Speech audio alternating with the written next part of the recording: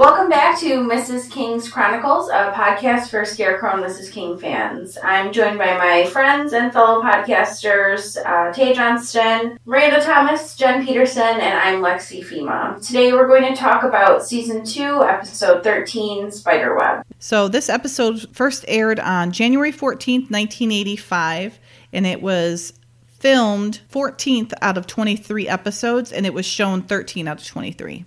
The director is Harry Harris. He is a one-and-out director for SMK. He just does this one episode. He was born in 1922 in Kansas City, Missouri, and died in 2009 in Los Angeles, California, at the age of 86. So a good long life. He had 87 directing credits, including SMK, and 3 were for Remington Steele, 32 for Falcon Crest, which was like a nighttime soap opera. For those that are too young, Lexi, to know. 3 Spencer for Hire, 6 Magnum PIs, 9 Sisters, and 35 Seventh Heavens, which was his also his last directing gig. That's a good show. Yeah. Wasn't that guy like a creeper? Like Steven, whatever his name was, the lead actor. Dad. Yeah, wasn't he like a perv? I don't know. I think he was like a pedophile or something. Yeah, I think that's right. Seventh Heaven. Oh. Actually, Beverly was on that show. Was she? Yeah. Oh, that's right, she was. Yeah. Beverly was on that show. But yeah, he was, he did something. I don't want to like say he was something he wasn't. Does anybody? Stephen Collins? Stephen Collins? Yeah, I just looked it up. Okay, what does it say? Doesn't he have something? He sexually abused 3 girls. Like girls meaning... I'm reading it right now. Okay. Sexually abused underage girls between 73 and 94. He exposed himself on 2 occasions to his first victim, a preteen, when he was 25. And so he was a serial creeper. This is too many details. Yeah, he was a gross man. Disgusting. Okay. Yeah. Yeah. Okay, well, there you go. Lovely. The writers on this, there were a couple. The story was created by March Kessler, and this was his only story or script that he did for SMK. And the teleplay was by Juanita Bartlett, who was an executive producer, and also Stephen Hatman, who's written several SMK episodes that we've talked about in the past. The guest stars I want to talk about, there are 4 of them. Mitch Larner was played by Dana Elcar, and he was born in 1927. And he was born in Ferndale, Michigan, which isn't very far from Lexi and I. And True. And he died in 2005 in Ventura, California, at the age of 77. And he acted and directed. He's a U of M alumni, so U of M is the University of Michigan, for those that aren't here in the mitten. And he served a tour of duty in the U.S. Navy. And he is most known for his role as Pete Thornton in MacGyver from 1985 to 1992. He started actually to lose his eyesight on the set of MacGyver due to glaucoma, but he continued to act. And he had a total of 178 acting credits, which included Columbo, The Waltons, Beretta, The Rockford Files, A $6 Million Man, 8 is Enough, Benson, Falcon Crest, Herbie the Love Bug. Remember that, guys? No. Yeah, okay. I like that show. Yeah. Who was he in Herbie the Love Bug? I can't remember. I saw it and then I didn't make note of who he was because I didn't, it's been a long time since I've seen that. But Lexi, are you familiar with that at all? Is that the same thing as Herbie Fully Loaded? It's like, it's the little, No. it's the little doodlebug. Well, that's who was in the movie. It's Yeah. just like, yeah, really it was from, it was the original back in the day. It was just like a little old 70s doodlebug. Yeah. He was also in Newhart, Heart to Heart, Hardcastle McCormick, The Fall Guy, The A-Team, Matlock, Law and Order, and then finally his last role was on the TV series ER in 2002. Margaret Brock was played by Priscilla Morill. She was also born in 1927, and she was born and raised in Massachusetts, Boston area, and died in 1994 in LA, California at the age of 67. So she died 10 years earlier, but they were the same age when they were born.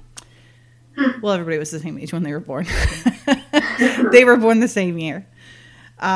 She was in 5 episodes of Mary Tyler Moore, 2 Maude, 4 All in the Family. She played Chrissy's mother in Three's Company, which I totally remember. And she was in 8 episodes of Family, 2 Mork and Mindy's, and 2 Family Ties, The Golden Girls, 16 Santa Barbara episodes. I think that was a soap opera, right? Yes. Yeah, man, that was my staple in high school. Oh, was it? Okay. Santa Barbara. Okay. I was a guiding light lady, so I didn't watch that one. She was also in MacGyver, which we just talked about with with Dana, too. 7 episodes of Newhart, and her final acting job was playing Mrs. Rizzardo in 4 episodes of Coach from 1989 to 1992. And an interesting fact with her, Jean Stapleton stated in an interview for the Archive of American Television that Priscilla Muriel was the stand-in for Jean in the 9th season episode of All in the Family, A Girl Like Edith, in which Stapleton had a dual role. So she was like her stand-in for her because they looked very similar. Interesting. Yeah. Well, that's why I called it an interesting fact. Well, apparently she knew all of the producers since she was in Maude and she was in All in the Family. And, so makes sense. It's pretty cool. Yeah, it was kind of cool. Bryce Topping character was played by Bob Seagren. He was born in 1946 in Pomona, California.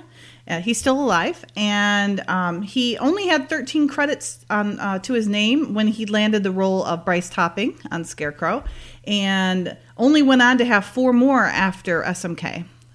Notable roles for him include The Love Boat, Soap, Wonder Woman, Charlie's Angels, which was in 1980, so no Kate there, Fantasy Island, Fame, Dynasty, and his last role was in the miniseries Windmills of the Gods in 1988. And an interesting fact on him, as he was one of the world's top pole vaulters in the late 60s and early 70s. He won 6 national AAU and 4 NCAA titles indoors and outdoors. In indoors, he posted 8 world bests between 1966 and 1969. And he was also Pan American Games champion in 1967. Oh, cool. But he didn't go to the Olympics. Nope, he didn't. That's interesting. Yeah. I always want to be a pole vaulter. Really? That would freak me out. I don't like heights. A lot of gymnasts go pole vaulters because of their flexibility and, but I think it'd just be fun trying to get up and over the pole. And it is fun, but it hurts and it's hard. Yeah, I'm sure. I can't imagine even trying to do it. One of my really close friends in high school was a pole vaulter, so I got to play with it, but I was not good at all. That would be, I would not like that. I don't like heights, so. Yeah, it takes a lot of upper body strength, I think.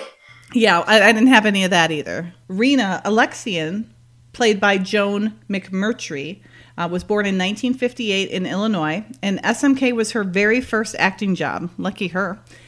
She was only 27 at the time, and she went on to have many more acting jobs, 74 to be exact, which included Moonlighting, Remington Steele, Family Ties, Cagney and Lacey, Mama's Family, Magnum P.I., Simon & Simon, L.A. Law, Jake and the Fat Man, Murder, She Wrote, The Fresh Prince of Bel-Air, Frasier, ER, Party of Five, Jag, and Everwood. The Bold and the Beautiful, Grey's Anatomy, Private Practice, The Young and the Restless, and her most recent role as Helena Hapstall in How to Get Away with Murder in 2015. Dang. Yeah, so she had a lot, but I wanted to read those only because so many of them are shows that I watched growing up, Mm-hmm. A lot of them, or at least I knew of them, Anyways, those are the guest stars for this episode. So now that we know who was in the episode, here is the synopsis for Spiderweb. The agency finds that they have a leak when one of 3 incoming communist defectors is shot and killed right in front of them. And the prime suspect for the leak, Miss Amanda King. And you know what happens next. Chaos ensues. That's cute. Did you listen to the last podcast, Miranda? Did I listen to the one that we just did? Yeah. The one that you just released? Yeah. No, I have not listened to it yet. Well, you have to. Bruce does the intro for us. Yeah. And he says, and chaos ensues. Cool. And there's nothing like listening to that man say anything, but especially something funny like that. That's cute. Yeah, it was How nice. fun. Mm-hmm. You'll never guess how the episode starts. DC highlights. Washington? It is. But it is. They have a really good visual of the Jefferson Memorial. It's so pretty. Yep, really pretty. And then that's down the restaurant Chez Tailleur. That is down on the ranch, right? The WB Ranch down in Amanda's neighborhood. That's the same building structure that Harry Thornton's apartment is in. Oh, is it? It sure looks like it. Can anybody else confirm that? I'm pretty sure that's what that is. I think you're probably right. I can't say for certain, but it looks like it. Pretty sure that it is. They just added a canopy over the thing. It looks like it. Yeah. So they sure get their money's worth out of that thing. Out of everything, really. Yeah, really. They show a lot of the same stuff. But it's smart, Why reinvent the wheel, right? But you can't tell they dress it up so differently. They do. They know what they need. Yeah, it's kind of cool. Okay, so we are inside Chez Tailleur, and Billy is kind of wandering the restaurant in an odd way. So apparently Billy is very impatient and doesn't want to wait anymore. He's tried, checked in a couple times already, and Lee and Francine are giving him a hard time about it, saying, if you call him one more time, he's not going to answer or he's going to hang up. So they're just waiting for the defector to show up at the restaurant. And I do not like Francine's outfit or her hair. It is not cute. Not her good look. A good look for her at all. Isn't she wearing black? Yeah, but it's just like old looking. Like she looks like she's wearing like a helmet wig. The feather earrings take up like her whole entire ear. Yeah, those earrings are Are they huge. bowed? What are they for earrings? Yeah, they're pretty wild. Bows or something, I don't know. Yeah, I agree. I do not like her hair, and the black is just not very flattering on her, which is odd because black is flattering on everybody, I thought, but apparently not. Yeah. She looks better in the jewel tones, I think. Yeah, for sure. Gotta have the Francine critique. I know, right? She's always the boldest, so she's you can talk about her. Her hair doesn't look great here. I like her outfit later when she's got like just like a slip, like a sweater type dress, but it's got a cute belt and it accents her figure and stuff, I think, a little better. And her hair is up, so it looks a little better too. So she does get better. Like the most comfortable dress I've ever seen, that sweater dress. Yeah. I don't know. Those make me itch. Well, hopefully it's the soft, kind, cashmere kind, but maybe not. Maybe it probably is, I'm sure. But yeah, some of those make me itch. So it's almost 10:45, and it's late. And who should come through the door? I mean, it's so weird. But Amanda King. Coincidence? I think not. Right place, wrong time. I love her white coat. I think that's so pretty. I would get that dirty in like 2 seconds. Yeah, me too. But I do like it. I like. It looked like I thought it was a trench coat. Like a pea coat, or no? It's not a pea coat. Is it a trench coat? It looks more like a wool one. No. To me, it looks like a thick material trench coat. Okay. So they call them dusters. Maybe.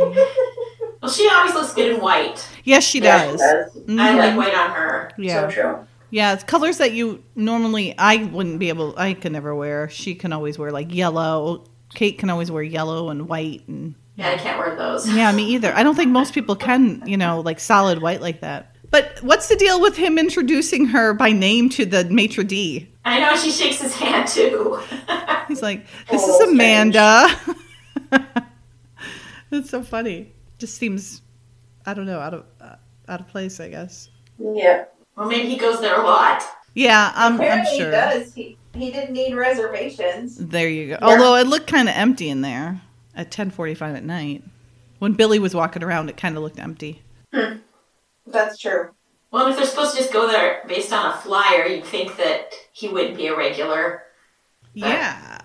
Well, she says later in the episode that he had been there many times before. They got the flyer and he had been there many times before. So it was probably So it just like triggered their, yeah, hey, let's exactly. go. Yeah.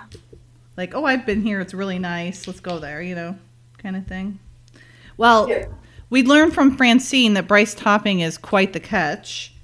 And then she says, and he must be kinky too. Because, and Lee's like, why? And she goes, well, hanging out with a housewife. Like, seriously. That part's funny. It's funny. Billy's freaking out. He's like, what's she doing here? Did you tell her about Spiderweb? Like, playing the blame game, And Lee's like, no, I didn't at all. It must be a coincidence. And then I love the little jealousy. Lee's like, who's the Steph? And she's like, hardly what I would call a Steph. Jealous much? Just a little bit. Just a bit. Her dress looks pretty, but you can hardly see it.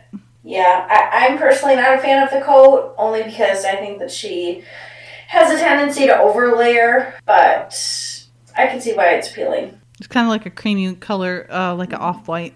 Bryce is really trying hard here, He kind of comes off as a doofus a little bit. But I'm sure he's not. I think he's a try-hard. You know what I mean? Yeah, something. There's something weird. Yeah, I think he's like a try-hard. Like, he really is... Trying too hard. Yeah. Lee gives Amanda a look like, get the hell out of here. You're in the middle of a situation here that you shouldn't be. And she's like, hey, Bryce, why don't we get out of here? And she talks him into leaving. And they get up to leave. And, of course, chaos ensues. Sorry to steal your line. Boom. It's all good. Boom, boom, boom. Machine Bad guys come. Right. So somebody comes, the busboy starts shooting at the defector that comes through the door and hits him. And then everybody screams. Somebody, if you listen hard, you can hear the lady like bawling in the background. And then everybody's running around and some lady gets in front of Lee and he can't get around her, kind of, obviously stalling him. Yep. And then somebody else comes through the door with a ski mask on. I don't even know what that is. That's not even a ski mask. It's like it looks like a Jason mask. Yeah, but with It is weird. But it looks like it's made leather. with like a paper, leather or like a paper bag or something. Yeah, it's really leather face. Like Hannibal Lecter's thing, but like a full-on thing. And then he comes in with a machine gun and sprays the room down, and everybody's screaming and hunkering down, trying not to get hit with a bullet. And what's with Billy jumping on the couch like that? Seems like an odd thing to do. I'm just gonna lay down here and take a nap. Get behind the couch. Yeah, right. Like, although it's not much of a couch, so I don't know how much that he could have hid. He's kind of a bigger guy. I don't know how much he could hide, but they sure made a mess of the place. Yeah, it does look like a leather mask. I'm sorry, that's kind of weird. Lee looks like he was mauling that lady.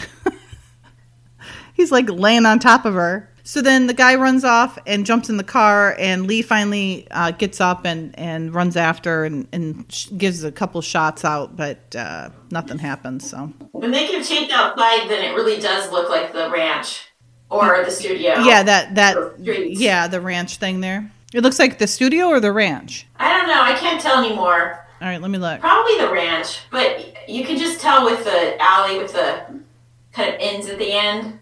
Do you see the building? Yeah, you're right. They are at the WB studio. Yeah. You're right. Yep. They are at the WB studio.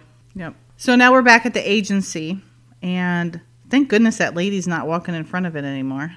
I know. The seasons have finally changed. Yes, finally. They're all wearing leather coats and stuff. Here's where we see Francine's sweater dress. Mm-hmm. Not a big fan of the jewelry, but I do think she looks nice. I would never wear that dress, but I think she looks, she looks better compared to the night before. Yeah. You're right, though. It looks itchy. Yeah, it does. Just around the neck and everything, it would just drive me crazy, I think. I would probably be roasting in that thing. Yeah, that's true, too. But she looks good in it. So now we have a new person here. So this is Mitch Larner, who we find out is Billy's calling him sir, and so is everybody else. So obviously he's got a few more bars than than all of them. And he has a penchant for antacids, like Billy. It must come with the management job, I guess. Because he's drinking a lot or eating a lot of them. So he's ticked off because the operation didn't go smoothly, I guess you would say. One of the defectors is dead. I'm subtle, if nothing else, Lex.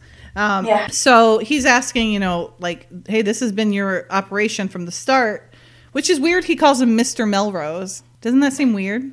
Well, I think it's one of those things where he's like being sarcastic about it, like Mr. Melrose. Gotcha. Okay. Because it does seem weird, because he's like, later I think he calls him Billy anyways. Mm-hmm. Well, they're supposed to be kind of friends, right? Yeah. Together for a long time. Right. So I think you're right, Lex, that he's just being sarcastic. Yeah. So he's saying they've spent 2 years devoted to this project, and it's thousands of man hours and woman hours and thousands of taxpayer dollars, and last night should not have happened the way it did. And then he yells to his secretary about his antacids and how he's out. She's like, there was a half a bottle this morning. He's like, I do not have a half a bottle in 2 hours. So apparently he's got a ulcer. Yeah. Maybe his ulcer has an ulcer too, if he's eating that many of them. My gosh. His indigestion on top of his indigestion. Yeah. Gosh. Okay, I said earlier that Francine's hair was better here. I don't know. No. Man, those curly cues in the front are just hideous. It's like the flock of seagulls looking without the wings on the side. It's like a tunnel in there. The waves on top. It's not cute. No, it's not. And then that necklace, she better be careful. It looks like she could literally slice her boob right off. It looks like a knife or something. It is very chunky. Yep. Her makeup looks good. Mm-hmm. But yeah. I mean, she still looks beautiful, no doubt. Just like it's 80s. Mm-hmm. I think of most any of the characters, like Francine's wardrobe is the embodiment of the fashion of the 80s, for sure. For sure. I totally agree. Did you just say the necklace could slice her boob off? Yeah, it looks like a knife to me. Like, I would be worried, to me it looked like a knife. So I was like, oh, she's going to cut her boob right off with that knife necklace. That's a visual. That is. Yeah. So funny. But I can see it. It's just so big and, like, shiny. It looks like a knife. She's got that hair, too, that, like, comes together in the top and, like... Yeah, it looks like tunnels in there. Opposite directions. Larner is saying that they have one dead Romanian. So the defector was Romanian, and now he's dead. Poor little bastard. So he's upset because they have 2 more coming, these defectors, and he wants to make sure that, they're not the laughingstock and they get the information that they want. And, they're trying to figure out how anybody could know about it because only a few people are aware of it, and they're all trustworthy people. So, they're like, well, maybe, they're just kind of like throwing out ideas. Well, maybe one of his people, one of the Romanians, saw him and just took advantage. And she's like, not if Francine's like being logical. Not if the busboy was already in there with a gun. I mean, obviously it was a planned thing. So then the only other option is that they have a leak. Dun, dun, dun. They always seem to have leaks. Don't they vet these people? And of course, this is another one of those times where Francine could have easily said, respectfully submitted, Francine Desmond. Yeah. He's like, you don't think that's a possibility? She goes, the assassin was working as a busboy at the restaurant. That does not indicate a spur of the moment action. They knew where Folescu was coming in. The hit was, planned. They used a cold gun. A woman ran interference. And then Lee said she made a disappearing act before they could, in the melee, I think. So Larner's saying that Spiderweb has been confined to his unit, to Billy's unit, so they have to figure out where the leak is and plug it because it's, very important. Yeah, so now when they're walking down the hallway, you can see the cute belt, and it looks better. It looks better, from the long view. But yeah, I think you're right. I think it would be really uncomfortable to have that like giant turtleneck, and it's thicker. It's a thicker material, so I feel like it'd just be sitting on your chest. Yep. next to the knife. She does have the walk down as she's walking down the hall. Yeah. Yep. And it's kind of a nice visual. Authority. Because it's like stairs. You have tall Bruce, then a little bit shorter Martha, and then a lot shorter Mel. It's kind of funny. Yeah. So they're trying to determine who could possibly be the leak. And, they're saying it's been an eyes-only mission. There hasn't been much access. It's ours. We have to find them. And then they walk into the bullpen, and Amanda's waiting in there for them. I'm not in love with that coral jacket. Anybody else? I like the color. I don't think I love the style. Yeah, it's really boxy on her. Mm-hmm. I like the color too. But I don't like the scarf and everything. It's too much, but I like the color. And the collar and the lapel. It's a lot. Yeah. She's so funny, though. She's like, she says hello to everybody, and then she's like, Lee. She's like, I'm really sorry. I was trying to get out of the way, but then the bullets were flying. She goes, I was really upset, and Bryce was, and so was Bryce, and I don't know if this is a joke or on purpose or what, but Lee's like, yes, good old Bryce Topping. She's like, oh, do you know Bryce? He goes, no, name only. Sounds like an actor. Is it because it's Bryce and Bruce? Is that why he made that joke, or is it just him being a snide little bugger? Oh, it does kind of sound like an actor name. But is it a joke because Bruce and Bryce familiar?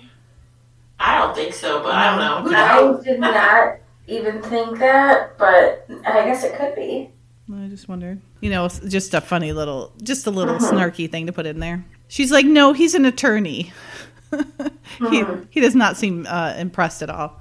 She's like, anyways, I could barely sleep. She goes, can I ask what it's about? And he's like, no, you may not. She's like, right, okay. So she's there to do expense reports, and he's like, oh, great. And she's like, well, it might not be exciting to you, but to me, it's pretty interesting. And then she starts rambling about code words, and then she mentions, what's the one she screwed up? Oh, Sandstorm, and then Spiderweb. And he's like, Spiderweb? She goes, yeah, that's a weird one. She's like, starts talking about how it's classified, and there's no information. It's just dollar amounts.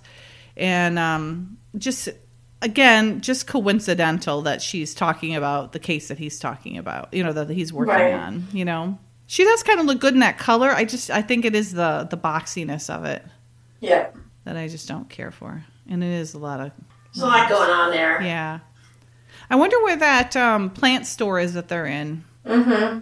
I don't know if I'm sure it's been found, but I've never seen it. I thought somebody mentioned that. That they found it? But I guess I'm wrong because I would have heard it from you, more than likely. So, am I your only source for Scarecrow stuff? The main one. We're getting a good shot of that Rena person, that young woman, that this is her first acting job. Yeah, and I have a question for you guys. The actor that plays, and I forget his name now, the gentleman terrorist, the one that was in the restaurant, doesn't he look like John Ritter's brother or something? Is there no relation? Watch him through this episode. He reminds me of John Ritter so much. The one that the busboy that killed. Yeah, really. The one that works with her. He works with her. Yeah. He's in that plant shop right now, kind of holding stuff and talking. But I didn't see that last name. Well, it's probably not. It's probably just a doppelganger situation, okay. But he just reminds me a lot of John Ritter for some reason. His mannerisms and stuff. Yeah. That hair could be a dead ringer for him, for sure. I don't know. What did you think afterwards? Did John Ritter have a brother in acting? Yeah, I'm not even suggesting that he really is his brother. Okay. He could be his brother. Okay. To me, gotcha. But I'm going to look it up now. yeah, please do. I probably should have looked it up if I had the question, so my bad. No worries. We're a team here, Jen. We work together to answer all questions. Okay, so he does not have Ritter as his last name. Young Hitman. Is that his name in here? Young Hitman? That's the only one that I can...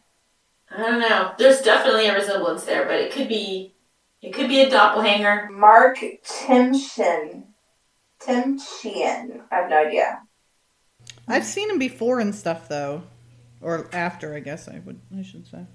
If that's the right guy, Bob Seagreen was Bryce Topping. Right, that's the one we talked about already. Rena. He has to have a name, right? Not necessarily. Weaver, Maitre D, Julian Zachin. So it's got to be that one. It's got to be this Mark Timshin. Yeah. Timshin. But no, it doesn't look like he's any. He's just a doppelganger. He does have a lot of similar features. But yes, he's just a doppelganger. I think I was saying doppelganger. Doppelganger. He's a doppelganger. He's a doppelganger? Doppelganger, yeah. Yeah, definitely, Ben. Watch him through here. Seriously. It comes up more later, but he reminds me of him so much. You could have played him on, some made-for-TV movie or something. Discount John Ritter. Oh. Ouch. So they're trying to assassinate all three of the defectors, and they want to do it in full view of the agents that are supposed to be there to protect them. You get the sense they don't like Americans. They want to send a message. Yeah. Communism is better. Don't leave. So they're working late at the agency. Billy and Francine and Lee are going through file after file, trying to find somebody who looks dirty, as a possible suspect for their leak. And they're all saying, they're all coming out super clean, squeaky clean. And they're like, well, we're still looking, but we haven't found anything. He's like, don't bother. Here's your security leak right here. And he points to a folder. And he goes, I didn't think you'd mind if I put my own team on it. He goes, you found the leak? He goes, I did. Amanda King. And Lee jumps up so fast. And then Francine just starts laughing. And then he looks at her and she's like, sir, like respectfully submitted, sir.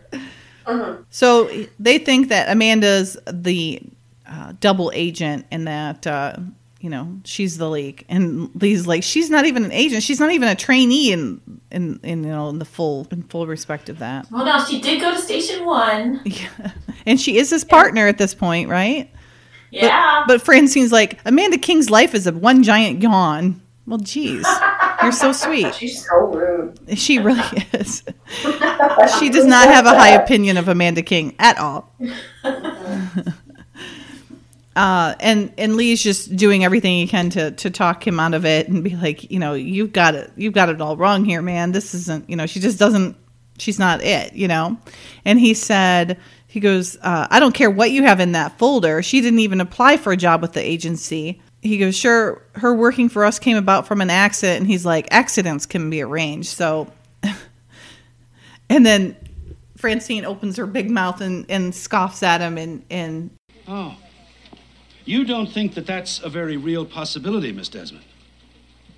Well, sir, actually, I think that that would make Amanda King much smarter than I think she is.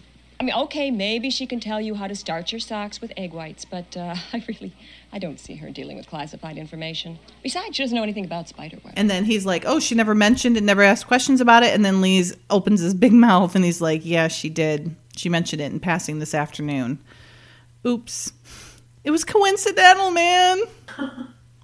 Just like everything else. And then he's saying that, well, she was at the restaurant when Falascu died, and she was with Bryce Topping, who's a prominent attorney with all these senators and defense contractors, and he goes, and then there's this matter of from November 1982 to mid-January 1983. There's a big blank where her record should be, and that's really not that much time, by the way. No, and then there's $10,000 in that she got in her bank account in February of '83, and he's like, "Sir, that is all circumstantial. We run periodic checks on people, and we've made a check on Mrs. King during the past 2 weeks." And he goes, "I can't believe anything of any incriminating nature." He goes, "You call it incriminating if she visited the Czech embassy, a visit which lasted for 42 minutes. Mrs. King was seen leaving the embassy carrying a large manila envelope.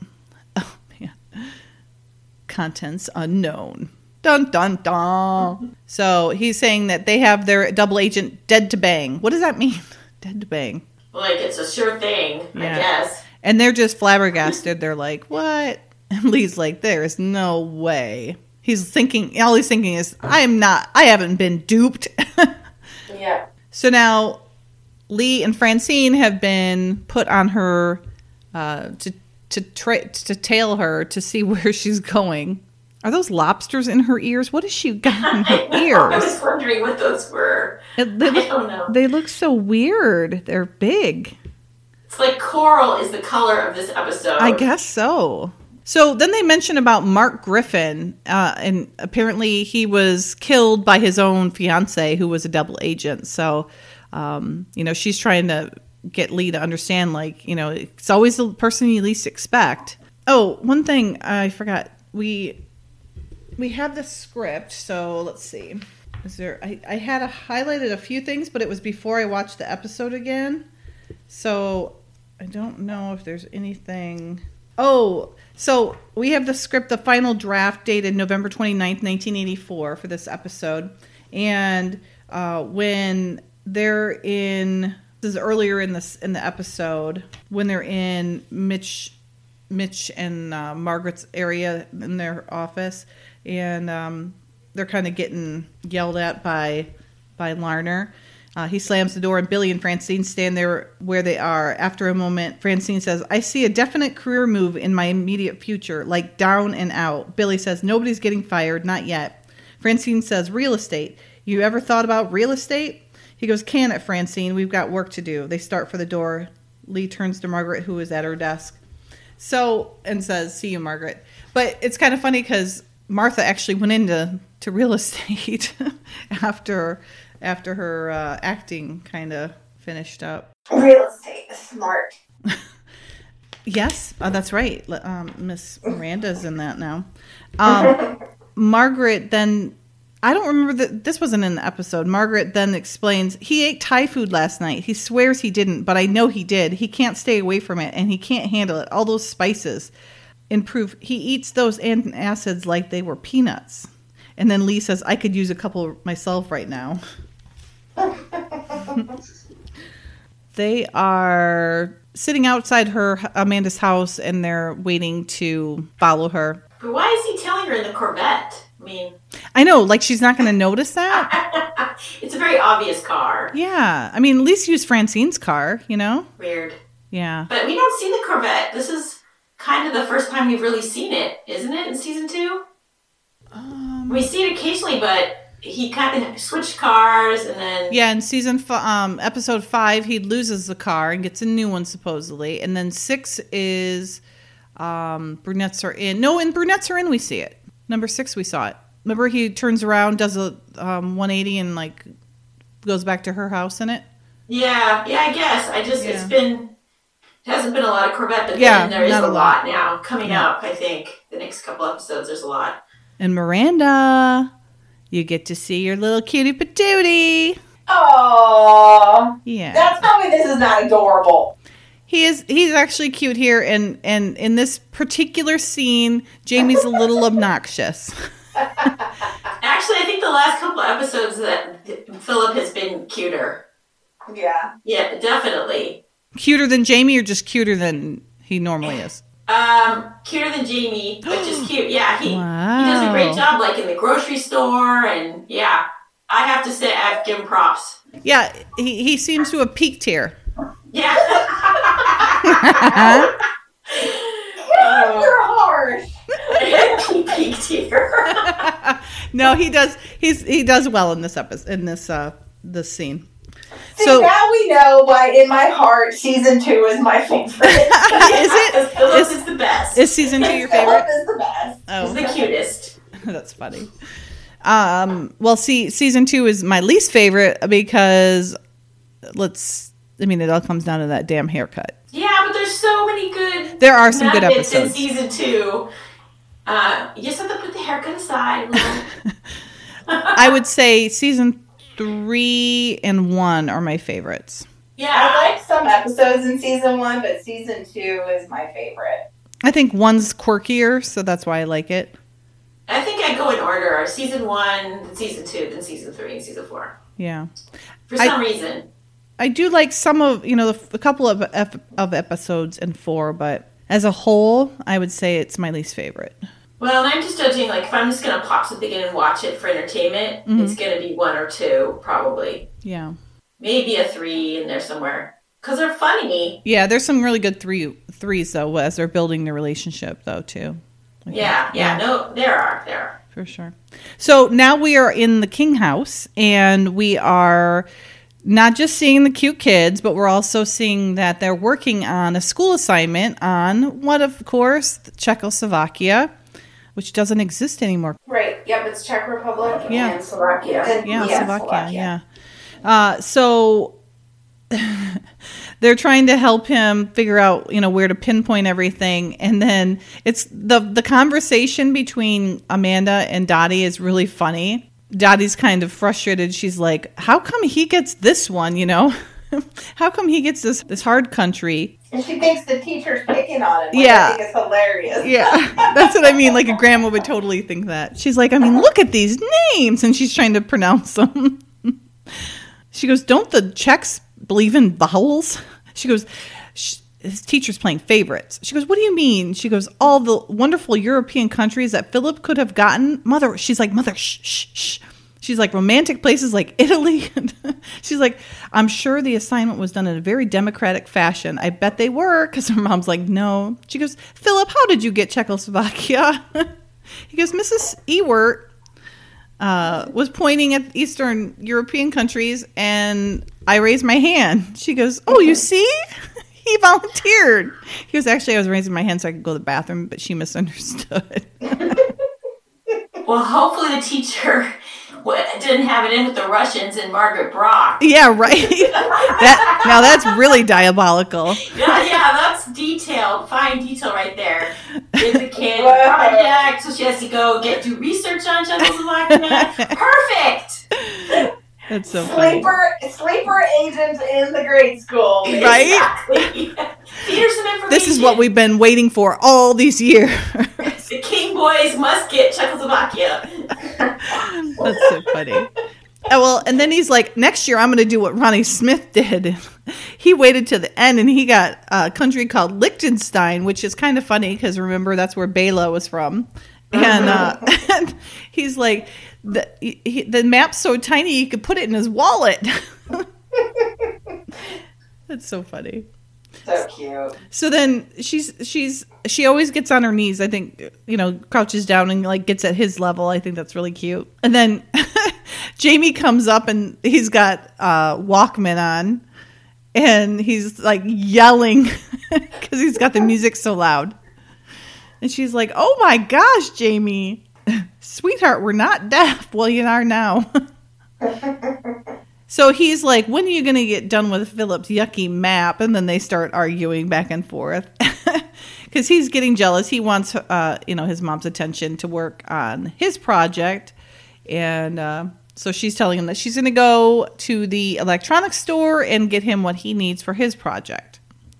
And he's all excited. They're very happy kids. I was going to say, it doesn't take much to please these children. No, not at They're all. so very easy. And they're so enthused about their schoolwork, too. Like, they're just totally down for it. When are we going to do it? I'd be like, oh, we can do it later. Yep. These are not real children. No, Yeah, they're not. And then Dottie gives Amanda a look like, wait, you're leaving me here to do this? Wait, where are you going? Look, and I'm left here with all the fun. See, that's what I needed is an assistant like that. Right? You stay and do the projects. I'll go shopping. Right? Wouldn't that be Perf. awesome? Have like a personal assistant? Oh my God, that would be awesome. Especially for those school projects, man. They can get crazy and detailed. Mm-hmm. Ugh. Mine always would get mad. They'd be like, I don't want to do I'm like, I finally figured out, I'm like, well then talk to your teacher because your teacher's the one who gave you the assignment. I'm just following her instructions. So if you have a problem, you tell her. And they're all like, look at me like, oh, I can't do that. Well, I'm like, then shut up and do your work. Yeah, no kidding. But Amanda is like a great mom for like going to the embassy, getting all these parts. Yeah. I mean, really, they should be doing it themselves. Well, Lexi, don't you kind of wonder why they didn't just Google all this stuff? It would make a lot more sense. That's what you probably did for all your assignments, right? Yeah. Did you guys have encyclopedia sets? Oh, yeah.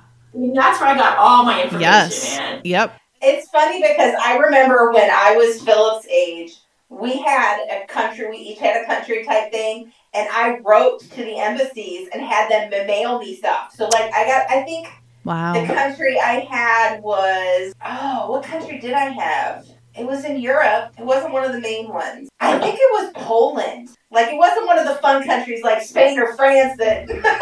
I did one too, and I actually had Czechoslovakia. Did you really? I did it because it was like I am Czechoslovakian. Like, my ancestors came over when it was still one country, so I picked it for that because I didn't really know anything about it.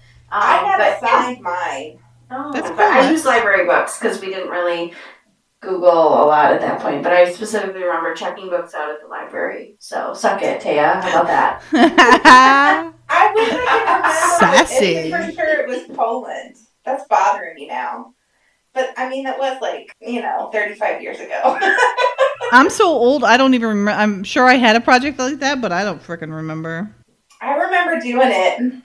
I just don't remember. I don't remember what country it was. I know it was a European country. I just don't remember which European country. I remember going to a travel agency, I think, and getting posters and brochures. I don't remember which country I had, so I guess I didn't learn anything. Darn it. I remember a state one. We did a state one where I went to the travel agents and I got stuff from the travel agents for that one. But the country one, I remember I wrote to the embassy and I got a packet in the mail. Miranda, maybe they thought you were asleep or so. They did, so I was a spy even back then. That's awesome. Amanda dumps the kids off on Dottie, per usual. And there's that little doll on that wall. Now she's facing us. Because before she was on the bookshelf wall, now she's on the other wall. Yeah, some weird crew member was just having what is up with that? Which of the fans 35 years later are going to notice that it's there and here? And... That kooky Taya will. All right, so Amanda heads out to the electronics store, and Lee and Francine are following her, and they're just so excited. Now, I've actually been to this little strip mall, and it looks pretty similar, and I've actually parked where Lee and Francine were. Oh, that'd be fun. It was quite fun. If only you had been driving a Corvette. No, we weren't. We were in a Jaguar, though. Well, that's nice. That's not so bad. Lee is griping that she had to go to multiple grocery stores, one for produce, one for canned goods, and one for, I forget what the other one was for. Oh yeah, the baked goods. And Francine's like, well, this is what confirms what I always thought. She's a crazy coupon clipper. Mm-hmm. She has no respect for Amanda at all at this point. At all. Not even a bit. Not even a little bit. So now they're sitting outside an electronics store, and she's come out. She's got quite a big bag for just a few little things that she had to pick up, doesn't she? So they split up. Francine goes to talk to the electronics salesperson, and then Lee's following her back to wherever she's going. And then we get to see Rinna and the young, what did you call him? Young, what did they name him? Young... John Ritter? No. Young shooter? Young hitman. Oh, young hitman. That's what it was. John Ritter's doppelganger, or doppelhanger, if you're Jen, is... It's hanging. hanging. He's suggesting that after Francine leaves, or after the agent leaves, that they go talk to her, because maybe it's something they could use to set Amanda up. And of course they do, little buggers. He does kind of look like him. I can see what you're talking about. We're now at the agency, and Lee's working on something, and Amanda's being a total nosy butt. What? She's not normally like that. You think? Are you being funny? I'm being funny because she's pretty freaking nosy. Well, but she's like over his shoulder, totally like looking, like watching what he's doing. Also, I think he's trying to be especially secretive, and so she's like, "Ooh, what's he working on?" I don't think that's like super nosy given how she is. 'Cause she's very curious. She gets into a lot of shenanigans. I love it, shenanigans. Was Lee working in Billy's office? Is that Billy's office? Yeah, he's working in Billy's office. That makes her even more, right, that makes her even more curious, is because he's like in a place that is not usually. He's working on something that, I'd be curious too, for sure. Yeah, I suppose. I was thinking the same thing as Lexi. Lee is being even more secretive than because normally he'd just be like, oh, and tell Amanda everything, and now he's like being secretive. Yeah, so it makes her. I'm sure it makes it like she's like, well, what's he doing that I can't know about? You know? Yeah, probably. I'd probably be the same way. I'm gonna find out. Gosh darn. He's not letting her know any of it, and he kind of covers it up. And then Billy and Francine walk in. And then she goes to leave and grabs what Lee was working on in addition to expense reports that she was asking him about. And then he's like, whoa, whoa, whoa. You know, she's like, oh, I'm sorry. You know, it was like totally coincidental, but it was a mistake on her part. Nothing that she was trying to do on purpose, but every action is suspicious at this point.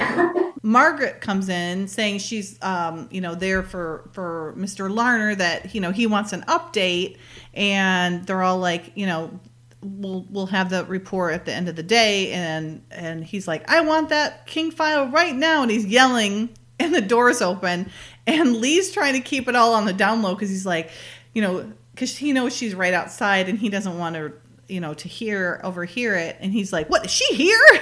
So he's getting a little ticked off that they still have her even in the building. And Margaret seems to be really enjoying it. She's like, kind of like eating up what he's saying, Do you notice that on her face? Her plan is coming. Yeah, a little forecasting there. Yeah, she's like super, like she's got like a twinkle in her eye almost, that she's just reveling in the fact that he's going after Amanda, that he's buying this setup, this frame, hook, line, and sinker.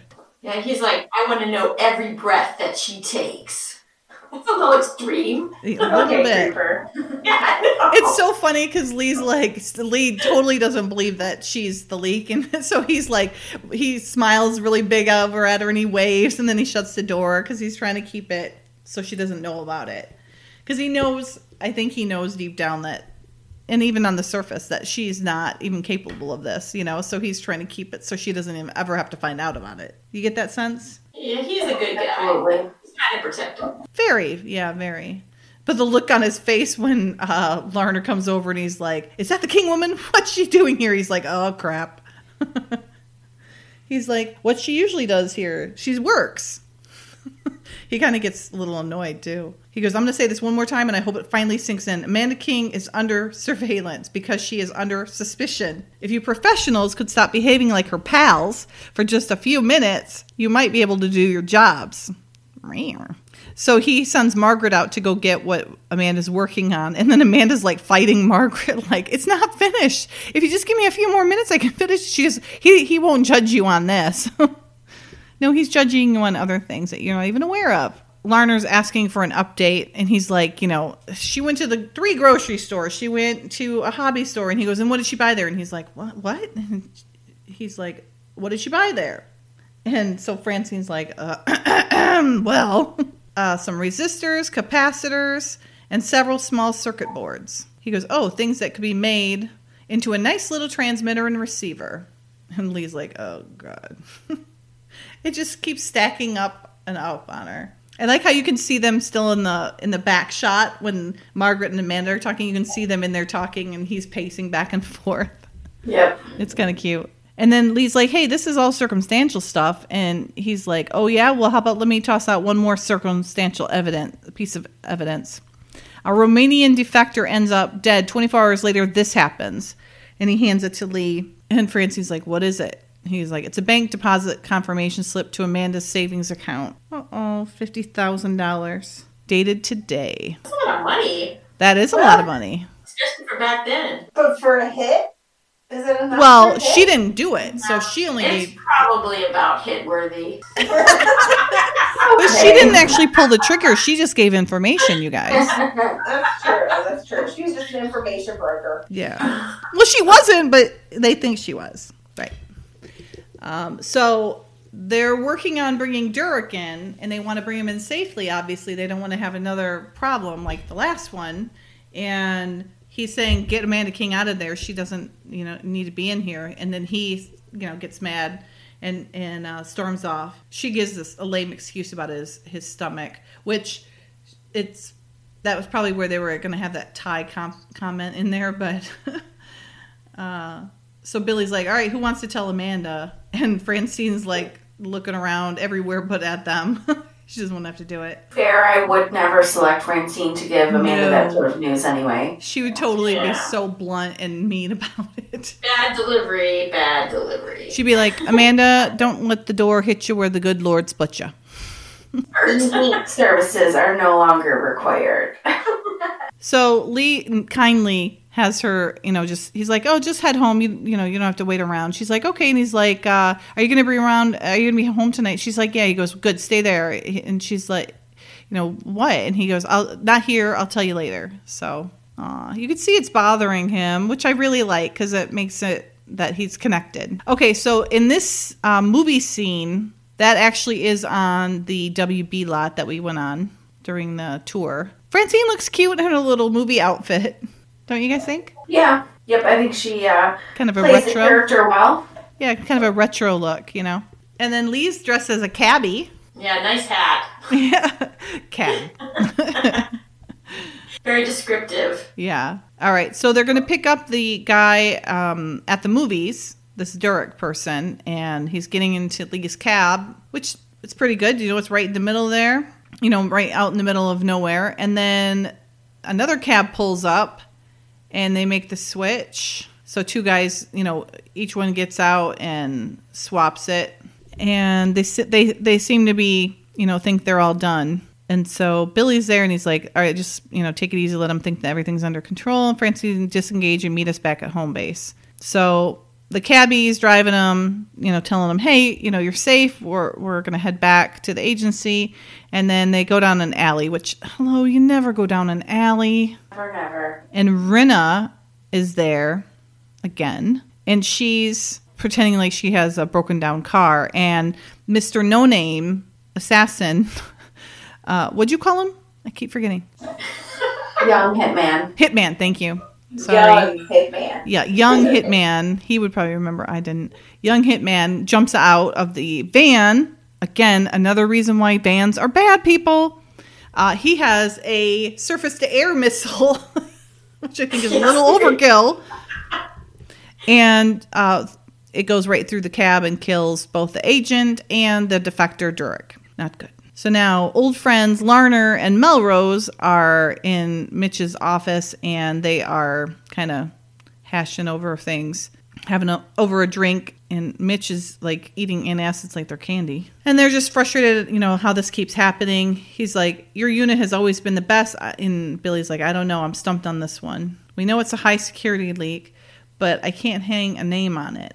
He goes, you're not going to believe this. But for a while, just a little while, right after the first incident, I thought it was you, Larner says to Billy. And Billy says, I can believe that. You were my top candidate for about maybe a half hour. So Kurgan is the last one, and he's supposed to be coming in 24 to 48 hours. And they got to figure this out because they can't have all three die. I wonder if they're like defectors, like have a way to communicate, and they're like, yeah, I wouldn't go with the Americans. They're 0 for 2 right now. Yeah, except the countries came up with some lame cover probably of why they disappeared. Exactly. So Billy's like, so maybe it is Amanda. I don't know anymore. Oh, I don't want him thinking that. He goes, now this is how we're going to play this. And Lee's like, you want me to do what? He goes, I want you to search Amanda's house. Fine tooth comb. He's like, come on, Billy. I'm an intelligence agent, not a cat burglar. Damn it, Jim. So they picked up a transmission within a 4-block radius of Amanda's neighborhood. So, of course, they're just totally piling all this onto her. Like, if it was really her, do you think they would just deposit it into her bank account? Like, it would go into a Swiss account and nobody would know about it, I would think, but... So, Lexi, I'm sure... I have to ask, because I'm sure you like Francine's outfit here. Since you're the fashion... it's like black and gray. Oh, when she was sitting in a different patterns. Yeah, but it's in you can really see it in Billy's office. Mm-hmm. You can see, like, the detail on the pockets and the sleeves. I do like the details on the pockets. Oh, yeah. You know what? I do love it. I love everything about it with that bow. And I saw that. Even the sleeves, like, that they have the pointed, like, with the gray. I love that. And the navy with the gray, I love. Yeah, it's really cute. Yes. See, I'm starting to get in tune with your fashion style. I was like, Leighton's going to be all over that outfit. Yep, you're so right. I didn't even notice it when I was watching it, but that is freaking cute. I think it's super cute. And her hair, too. And those little, I like, said all this like 10 minutes ago. ago. What's up with you people? Sorry. What? I said all this like 10 minutes ago. Everybody's like, yeah, it's fine. Oh, I couldn't see it. I was lost as well, and I couldn't see it. We got lost as well because you're looking at it, and we're like, "Oh yeah, I think I remember." And then you actually see it, and you're like, "Oh yeah." Oh, yeah, we're like right, that makes kind of sense. behind usually, a little bit, trying to figure out where you are. Yeah. At least that's what I'm usually doing. I'm often trying to figure out where I am too, Jen. But you see more of it when she's standing up. You can see the skirt in the pockets. Yeah, I love the trim on the pockets and stuff. That's super cute, and the color blocking is really cute. Mm-hmm. It's very creative. Mm-hmm. Why couldn't they do that more? I know. It's like sometimes they made an effort, and sometimes they just didn't really seem to care at all. You win some, you lose some. You lose a lot. So now we're back at Amanda's house, and they are getting ready to go grocery shopping, and it seems to be for the Czechoslovakia project.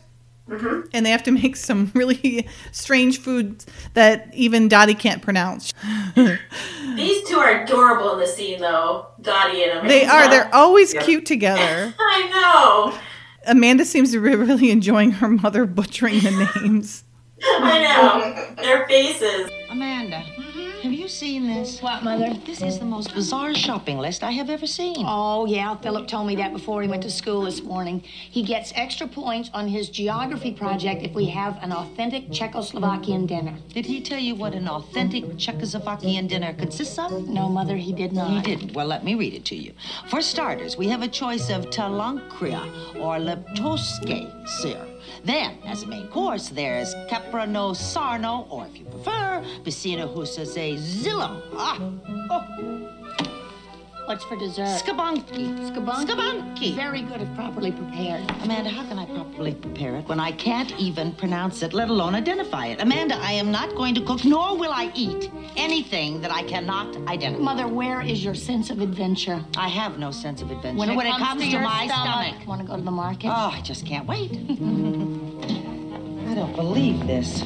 So they go to the grocery store. Amanda pulls in. I don't know what are they talking about? I think they're talking about Bryce Topping because I think she's like talking about sometimes she cares, sometimes she doesn't, in terms of him pursuing relationships. That's what I thought it was about, but it's hard to hear. She said Amanda's like they're halfway to the door, and she's like, "Mother, did you bring any money?" She's like, "No, I didn't. I didn't bring my bag. I just brought this silly list." And she's like, they don't really explain why Amanda doesn't have hers with her because she's got her purse with her, but in the script they actually do.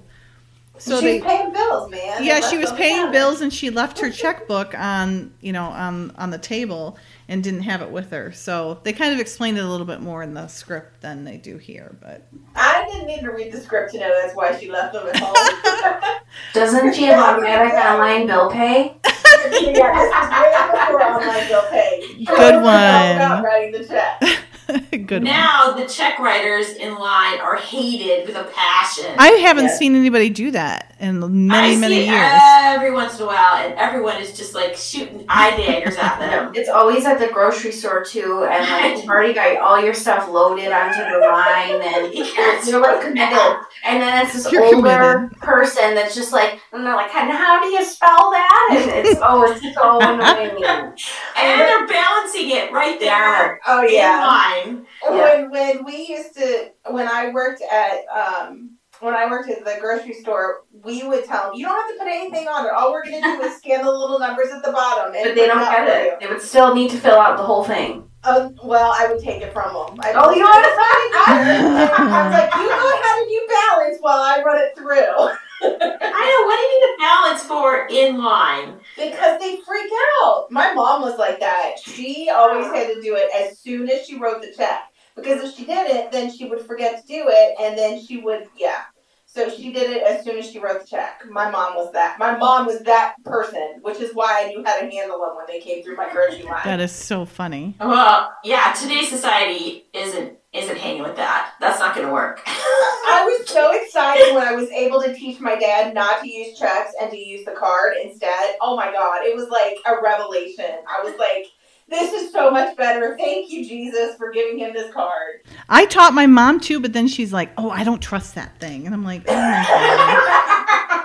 He does more now that it has the little chip that he slides in instead of just scanning the top. I don't know why, but for some reason, the chip makes him feel more secure. I think they need like a little training, like you're saying, like someone to sort of take him aside, teach him how this could be so much better. And because I know with my mom with a few things, but she wouldn't normally do it on her own. You know, yeah, I could be wrong, but I always have to remind my mom. I'm like, why don't you just use your card? Pull it out. You're fine. You know.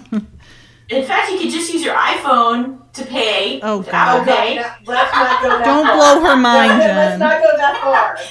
Oh, yeah, you're right. It might be too much, but it's so easy. It's way too much for my dad. I told him, I'm like, oh, I'll just pay for McDonald's with my phone. He's like, what? I'm like, What? I'll just use my phone and use my debit card. What do you mean? And I'm like, don't worry about it. Sit in the car. I'll go in and get the food. Relax. That's so funny. Am I the only one who doesn't balance their checkbook? I haven't balanced my checkbook in 20 years. Okay, good. Not since I was first married. Okay, good. I was like, I hope I'm not like the only. I would spend so much time like putting in receipt. I'm like, screw it. I don't even care anymore. Yeah. Nope. Okay, good. Like somebody could totally like take money out of there, and I'd be like, oh, da da da da. I would know when things started to bounce. Until then, I'd be like, oh, fuck. Anyways, getting back to the ladies at the grocery store. Amanda's telling her mom to just go get started. Why does her mom have a big, heavy coat on? I just realized this. Why does she have a big coat on and a scarf, and Amanda doesn't have anything on at all? Yeah, maybe that's the coat she just bought in the last episode. Because they're in California. When Amanda was on the cruise ship, she was buying a coat, and now she really likes it, and she's wearing it to the store. Everybody else has been wearing coats, but now Amanda's not wearing any coat at all. It's so funny. Yeah. So she's telling her mom that her mother that she should get started and that she'll go run home really quick and grab the checkbook and come back. But shop really slowly. Yes. She's like, hurry. Mother, shop a little slowly. Go. Yellow flowers. All right, so Mr. Cat Burglar just picked his way into her house, and he's walking around. Boy, it's kind of messy in there. There's a lot of projects going on. He finds the resistors and capacitors on the counter, and he's, like, what the heck, And Amanda's making her way home. He seems like really disturbed that he's finding these things. Like, gosh dang it. He's kind of wandering around. And then all of a sudden he hears the front door open, and she comes in, and he hides. Oh, but now she's got her coat. It's in her arms. Interesting. And she grabs her checkbook, and she hears a noise. Now, in the script, she hears the sound of a mechanical toy, and Lee bends quickly, grabs the toy to stop the noise, and then glances toward the door leading to the kitchen. She would have to pass it in order to reach the front door. She looks about for some means of defense, sports Phillips' baseball bat propped against the chair, and grabs it. She raises it to her shoulder, starts backing off. So it's not Lee just bumping into the door there. It's a mechanical toy that he, does him in. So she's smart, I think. She grabs a bat. She's had how many intruders in her house now at this point? I mean, quite a bit. Half a dozen at this point. At least she's a pro. She is. She is definitely a pro. And she didn't even grab that little doll off the wall. She could have grabbed that. It was right there. She could have just shown them the doll face and they would have ran, whoever they were. They totally would have. That's so funny. It's so weird. She throws her stuff down, and then she leaves. She still has her purse, which is kind of funny. And she grabs the bat. She looks like she's ready to swing that thing. She's not kidding around. And he comes up behind her and grabs it and gives her pretty much a heart attack. Mm-hmm. He goes, I heard the door. I thought it was your mother. She goes, oh, you didn't scare me. Mm-hmm.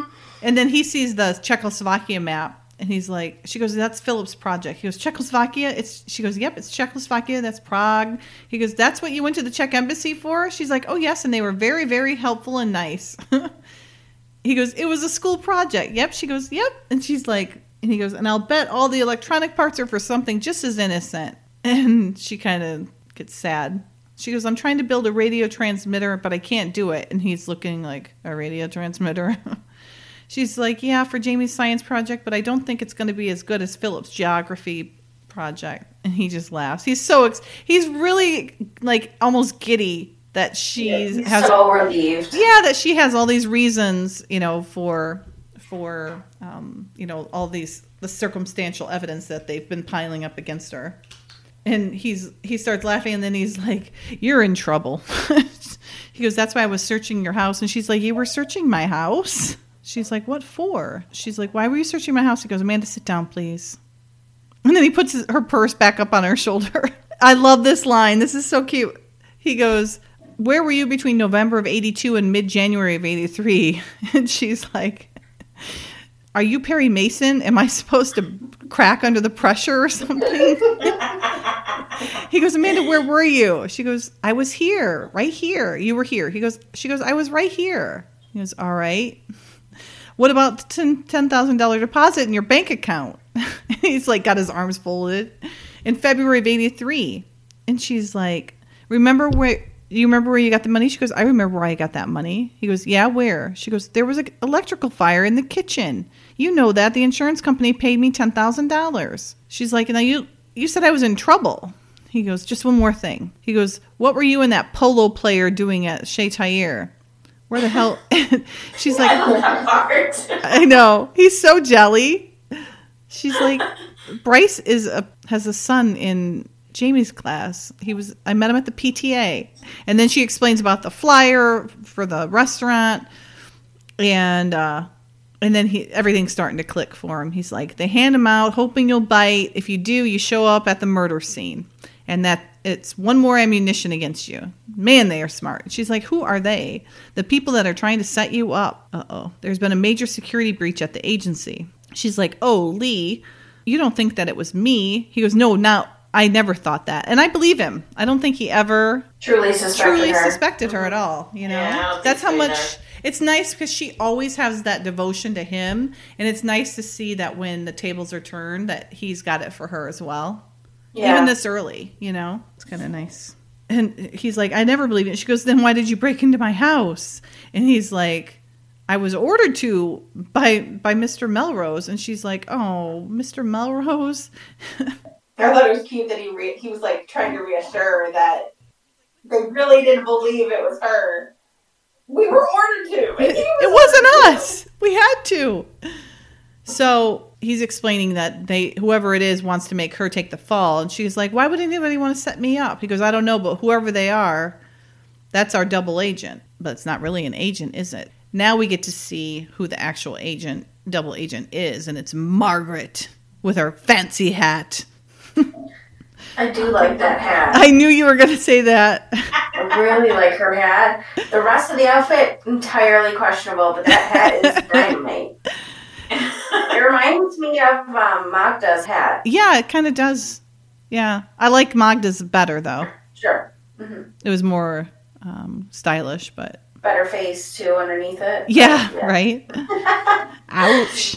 So I love how Margaret's voice changes now that she's more hardened and everything, She's not trying to be like super Pollyanna-ish, Mm-hmm. She's like, as soon as we eliminate Kerrigan, we eliminate Amanda King. Cold-hearted bitch. He's like, okay, if you all say. Right. Whatever you say there. What's one more death? I know they're going to kill her. Now, first off, they are in the neighborhood walking around, and it's actually the same. This is on the WB Ranch, where Amanda's house is just right around the corner from here. And that school is no longer there. They actually took that down and put a house up. They use that school in Always Look a Gift Horse in the Mouth. When Princess Penny comes to the school, they use that. But that's not at 3536 is what I'm talking about. And that's actually not there anymore. They actually put like a bigger house there. They built a house so it went more in the neighborhood. But there's a doodlebug right there. In the script, though, they are supposedly at a park, and Lee's cars at the curb, and he and Amanda head for the grounds. And Amanda says, I'm really glad we're not meeting them at the agency. I couldn't bear the thought of everyone looking at me like I had a sign around my neck, beware, Soviet spy. And Lee says, Amanda, only a few people are even aware that you've been under suspicion. And Amanda says, does the receptionist, Mrs. Marston, know? She always looks at me like she doesn't trust me. And Lee says, Mrs. Marston doesn't trust anyone. That's her job and her personality. Mm-hmm. I like that. I wish they would. I like that explanation. I should would have included it. I know, Yeah. I do too. I think that's really cute. It's really important for Mrs. Marston, not to think any worse about her. I know, right? She already doesn't like me. Don't make her not like me more, you know? Yeah. And then, so this one, they're already talking with Billy and Francine, you know, walking the neighborhood, and they're trying to make them understand. And Francine's like, okay, I believe all of this. You know, I even believe the insurance claim and the electronics store and how you got to the restaurant, you know, when the first guy was killed. She goes, but what about the $50,000 deposit? And she's like, $50,000 deposit, sir? And she doesn't even know about it. And she's like, excuse me, but I have a question. You're telling me I have $50,000 deposit in my bank account? She's probably like, I wonder what I could do with that money. Right. And now the house that is that they're in front of at about 36 or so, the house behind Lee is the same house that they used in Playing Possum for the funeral home, and it's also used in Fourth Season for Nightcrawler. It's one of Audie Burrell's houses that he has Amanda hidden at. The four of them are still talking and trying to figure out what they can do, and Francine's like, because Amanda can't figure out why they would try and blame it on her, and Francine's just going to town on her and just ripping her apart, making her feel horrible. And she's like, you know, because you're perfect, the textbook tells us that in situations like this, it's always someone obscure, and Amanda's obscure, and she's like, starts talking to her like she's a dog. In the script, it's even worse. She says, yes, and that's you, Amanda. Easy to overlook, dealing with unimportant information, always around but not doing much. Pleasant, unassuming, faithful, loyal, forever wanting to please. And Amanda says, man's best friend. Sounds like I should be bringing you the evening paper in my teeth. And Lee says, she didn't mean it that way. And Francine says, no, I meant you're one of those little people one never notices, like servants, waiters. And Billy says, Francine, if you're done turning Amanda into a piece of office furniture, maybe we could get back to business. Rough. Yikes. I know, it was like well thought out and presented to that whole Yeah, thing. like she's been planning this the whole time, right? Exactly. It rolled off her tongue a little too nicely. Way too much. Ouch. So now Amanda's logical thinking after Francine totally berates her is, or a secretary, you know, after she says about the waiter or a servant. And she's like, they keep talking and they're like, I say we go. And she goes, an executive assistant. He goes, Amanda, what are you saying? She goes, Margaret is your double agent. She goes, if possible, that's more absurd than thinking you were. And she goes, excuse me, Francine, but think about it. Now, what does a secretary do? Do you think Mr. Larner types and files and transmits all those secret documents by himself? Oh, no. Margaret does it for him, doesn't she? And they're like, And then, well, Larner's private office, other than our unit, that's, you know, the only place they'd been. She goes, so it's possible, isn't it? He goes, yes, it is possible. So now what? He goes, now we do the same thing that's been done to Amanda.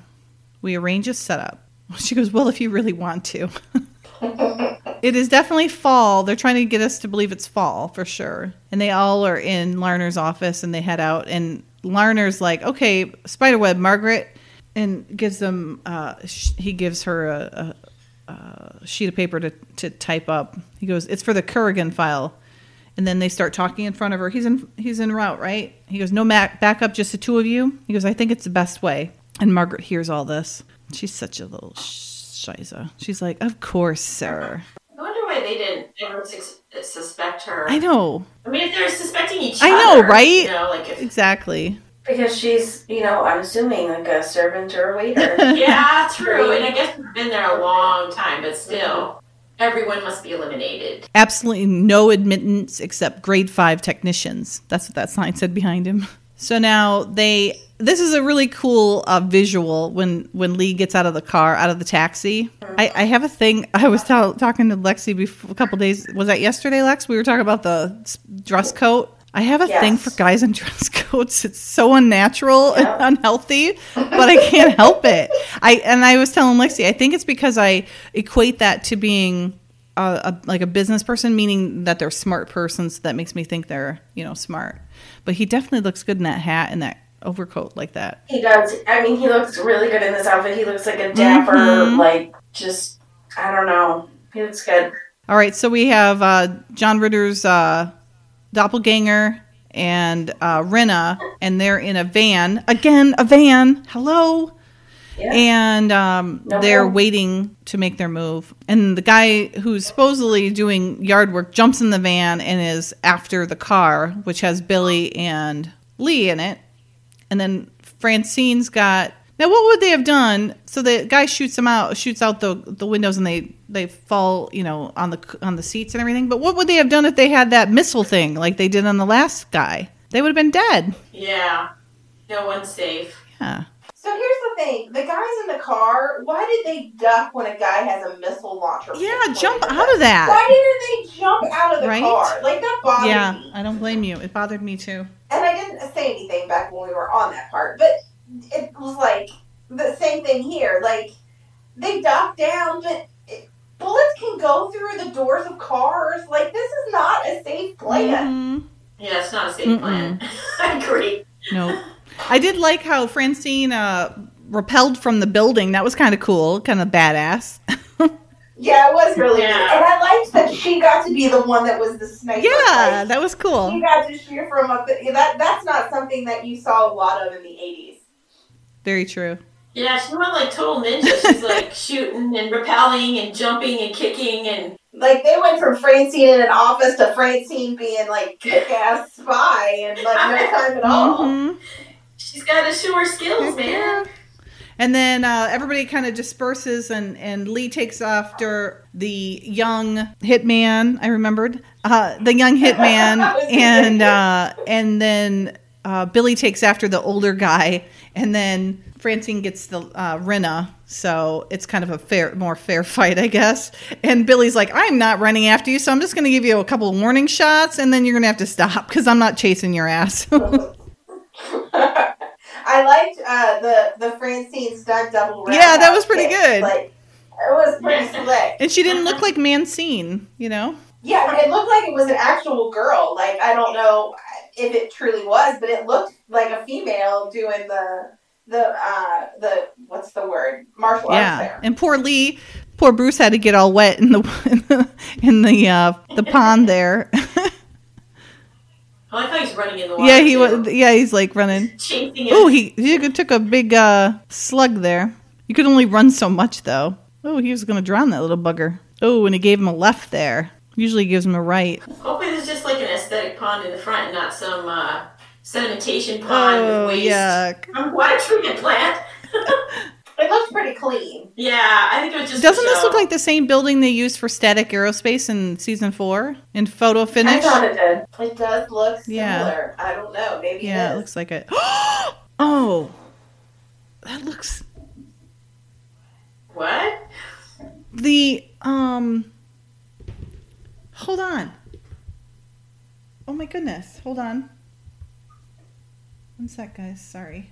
I have that that memorabilia, from my memorabilia stuff of Scarecrow. I have a sign, and it looks kind of like that. And I just wanted to see if this is the same one. A water treatment plant sign? Oh. So at 4213, if anybody can get there, the sign is very similar to the one I have. Slightly different, though. The bus stop sign.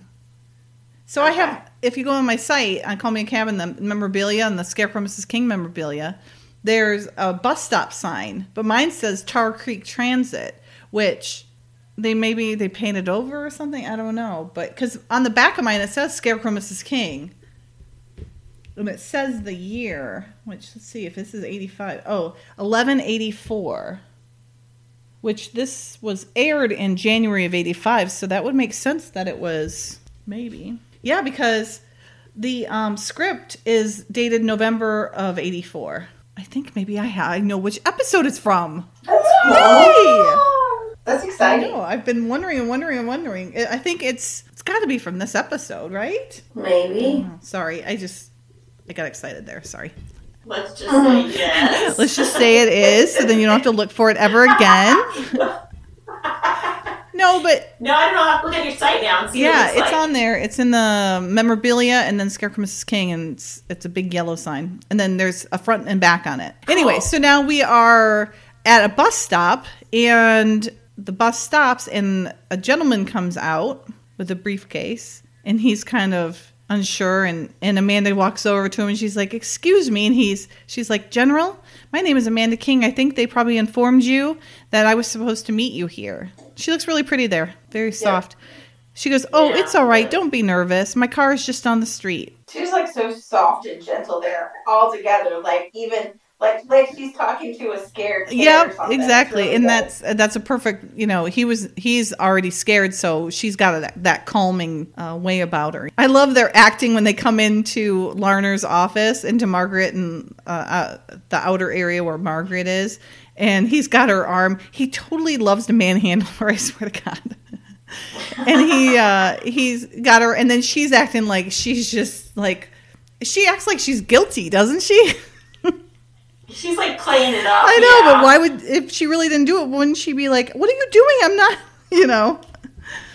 Oh, I'm sure they set it up before they walked in. Oh, I know they did. Yeah. I'm just saying it's funny that she would pretend like the way she's acting is acting like a guilty person when Margaret would know she's not guilty. So shouldn't she be acting like, "What is this about? I don't know what you're talking," kind of thing. And she might just be mad that she's accused and being drugged in there, but I see what you're saying.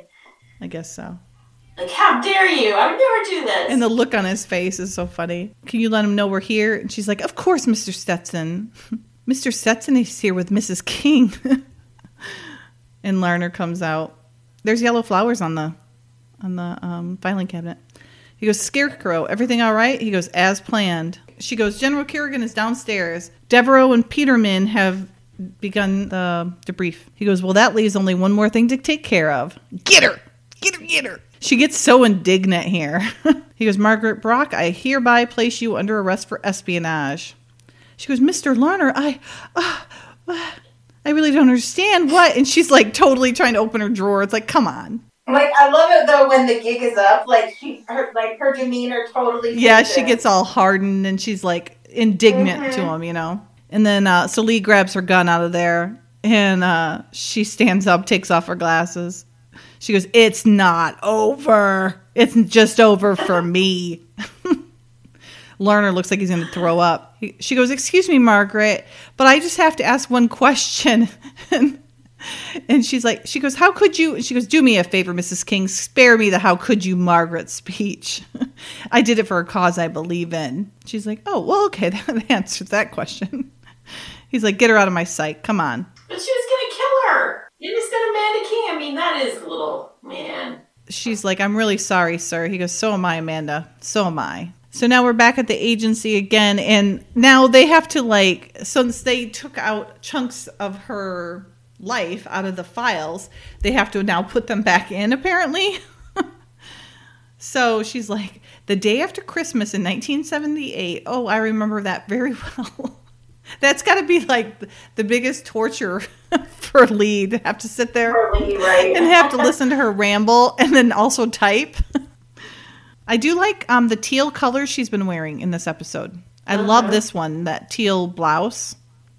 It's pretty. Her hair's shorter in this episode, isn't it? I think so. Yeah, it seems definitely shorter. It's like, oh, we know what's coming now.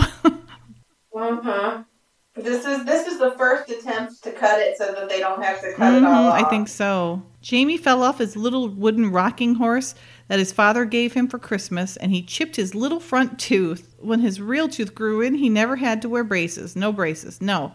Eventually, he has to wear braces. Philip, Jamie wears files. I thought it was Jamie. I thought she was talking about Jamie. No, Jamie would have been born in 1978. Yes, he would. He was born in 75. No. One was born in 73 and one was born in 75. All right. That's right. Sorry, math off. That's all right. But yeah, she said Philip fell off. Okay, I missed that part. He's like, teeth? She goes, teeth are very important. So they take a break because he's a little stressed, I guess is the right word, and to get some coffee. And then Larner comes in and, they kind of tie up everything. So she's pouring the coffee and he's like filling him in that Margaret's trial is set up for next month.